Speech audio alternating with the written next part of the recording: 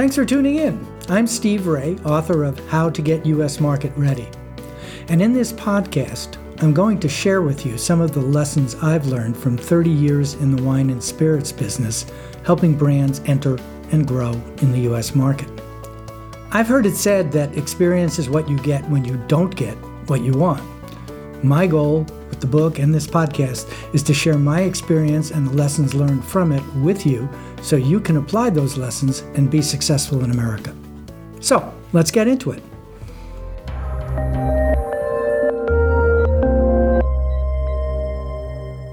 So let's start off with U.S. market, the history. The modern beverage alcohol industry in America began with the 21st Amendment, repealing prohibition in 1933. New laws had to be established to control and regulate the sale of alcohol, and those new laws were focused on eliminating the monster that was created by prohibition. Well, that was 85 years ago, when the world was a very different place, with gangsters like Al Capone smuggling rum runners and bathtub gin as the problems of the day. The federal government had three priorities at that time. One was generating and collecting taxes. Second, protecting public safety, product quality and standards. And preventing, fourth, false advertising and consumer deception. At the same time, control was granted to the individual states on how to regulate, monitor, and manage sales of beverage alcohol.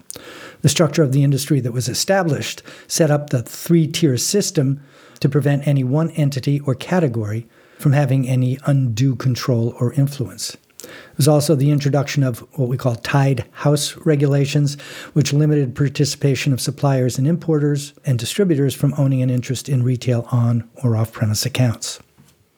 The states correspondingly set up systems that fell into two broad categories, open and control. The control designation essentially set the state up as either the distributor, in the case of Mississippi, or distributor plus retailer. Pennsylvania and New Hampshire are examples of that. Essentially similar to the monopoly countries such as the Scandics. In open markets, the state's role was less limiting, allowing free market participation by distributors, retailers, and bars and restaurants. The net result is that there are 52 different regulatory entities in the United States. There's the 50 states, plus Washington, D.C., and Montgomery County, Maryland. Both function as independent regulatory entities. In the 85-plus years since, only one state has changed its designation, and that was Washington State, which voted to convert from control to open in 2011. And keep in mind that within those two basic categories, there remain a kaleidoscope of state-by-state regulations, and that's what makes understanding the U.S. market such a challenge for exporters. Just two examples of that complexity. Some states were set up open for wine and control for spirits. Michigan is an example. And some states allow sales of wine and or spirits in grocery stores, California, and some prohibit it in New York. So fast forward to today, what was once black and white has grayed over time, and in fact, there are many situations where the industry has evolved. Importers owning distribution companies, distributors importing brands are just two examples of that. And while breaking into the U.S. market is challenging, it is something that brands are successfully accomplishing on a daily basis. Perhaps the most important thing to be stressed is the uniqueness of the U.S. market. Duplicating strategies that may have made a brand successful in the home or other export markets often won't work here. So it's critically important for exporters to learn how the market functions and develop custom strategies for penetration and growth. Another way to look at that is to reinforce that there is no roadmap, so to speak, to be followed. Indeed, many successful new brands have found that charting a new course with customized strategies has led to far more effective results than following in someone else's footsteps.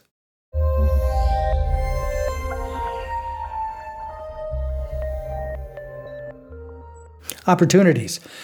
Here's the big conclusion to keep in mind. Yes, you can be successful in exporting your brand to the U.S. However, I wanted to highlight here some of the key forces that are driving change in the U.S. market. These inflection or tipping points represent opportunities to deal with known existing obstacles by navigating your way through, over, or around them. I've cited some examples of brands that have leveraged these and urge readers to apply their own creativity to do the same. Number one, think outside the quote-unquote agency brand model. While some brands have had luck catching the eye of an existing U.S. importer, the reality is that the odds do not favor the vast majority of smaller and specialty brands vying for entry. A better strategy is to look at this as a two-step process, short-term and long-term. And by that I mean, don't think that you have to find your forever importer first. It makes more sense to start with an importer who is guaranteed to say yes. They're known as service importers, such as MHW or Park Street. To get started with, while you learn the ropes and establish that all-important case history of success in a limited number of markets and accounts. And that's just one of 9 other import options to be considered, which you'll find outlined in detail in Chapter 2. Number 2, distributor consolidation can be considered a constraint or an opportunity. The top 10 importers now represent 75% of total sales of wine and spirits in the United States. And that's up from 48% in 2010 and just about double the 38% that characterized the market in 2000. So logic dictates and reality confirms that distributors spend the lion's share of their attention on the brands that represent volume, revenue, and profits. Sure, they're interested in new brands, but faced with the reality of thousands of producers clamoring for the attention of the guy, and yes, it's usually guys, at the door, we've seen a lot of brands have success by following this strategy. Create a success story with metrics that document repeat orders at retail, and then trumpeting that success through the trade press. The result? Interested distributors will call you because they are looking for the brands that stand out from the crowd and have demonstrated traction with both consumers and the trade. Check out the Epicangria story, which started with Park Street and ultimately was acquired by Deutsch. It was a grassroots, low-budget strategy that flouted the common perceptions of the category as being cheap and sweet. Higher price meant higher margins, and higher quality helped reignite consumer interest in a category that was given short shrift in the market. Number 3, e-commerce. It's no secret that e-commerce represents a huge opportunity for wines and spirits in the U.S. True, current regulations have slowed the momentum of the channel in the 2 years prior to the writing of this book, but as we've seen with COVID-19 and what looks like is coming down the road, the smart money is betting that consumer demand and economic realities will inexorably force the DTC, direct-to-consumer e-commerce market, open. Some people have said that we've let the genie out of the bottle with a lot of states allowing the sale of wines and spirits with takeout food. Well, that means new to the U.S. brands need to be exploring and testing ways that they can work within the online BevAlc system, but are more tailored to their needs. And 4, evolving demographics. We talked about this earlier. Millennials have grabbed the headlines in terms of redefining how the new generation discovers new, to them, wine and spirits. Social media has been the engine that has transformed word of mouth from the face-to-face, one-to-one conversations that used to take place around the office water fountain to the exponentially greater reach of one-to-many. Smart marketers are recognizing that being creative in using new communication tools to capitalize on an entire generation's interest in discovery, sharing, and experiencing. Case in point is the 19 Crimes brand we mentioned earlier. They were one of the first to use augmented reality and to tell a story in a spectacular way. If you haven't seen it, head on over to the Living Wine Labels app and experience it yourself. Results? The brand was introduced in 2013 when it sold just 7,000 cases as it tested the U.S. market. Remember, that was a period when premium wine from Australia was effectively considered an oxymoron, and nobody really wanted it. From there, the brand grew dramatically, and in 2017 doubled its volume from 500,000 to over 1 million cases. 2019 data looks like it's 2 million, and there's no sign yet of that growth slowing down. And it was all based on them capitalizing on a unique app, which allowed the labels to become animated. 5, better data. Okay, I'm a little biased. My friend Kathy Hoya came up with a brilliant idea to create a new company called Enolytics. The brilliance lay in the fact that the service was data source agnostic. And that means Enolytics didn't rely just on Nielsen, IRI, Diver, or Beverage Information Group as individual data sources.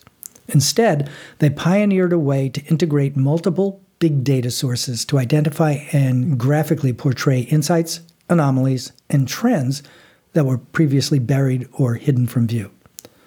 The value of that insight benefits the client's brands, but they're finding that by using it as a tool to help the trade leverage these newfound facts, they're expanding distribution, improving sales efficiency, and providing added value to the stores and the on-premise accounts they service.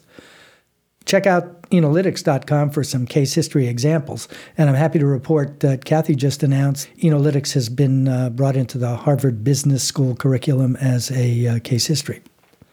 3x3 Insights is another service that's mining data on an individual store level and comparing it to a larger industry-wide data set. They're finding new ways of teasing out insights at the account level to help retailers increase margins, improve shelf sets and promotions, and capitalize on the unique attributes of their store location, clientele, and inventory.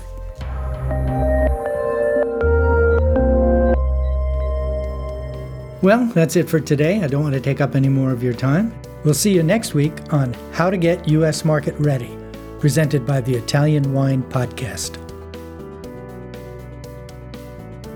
Hi, this is Steve Raye, and here's the thought for today.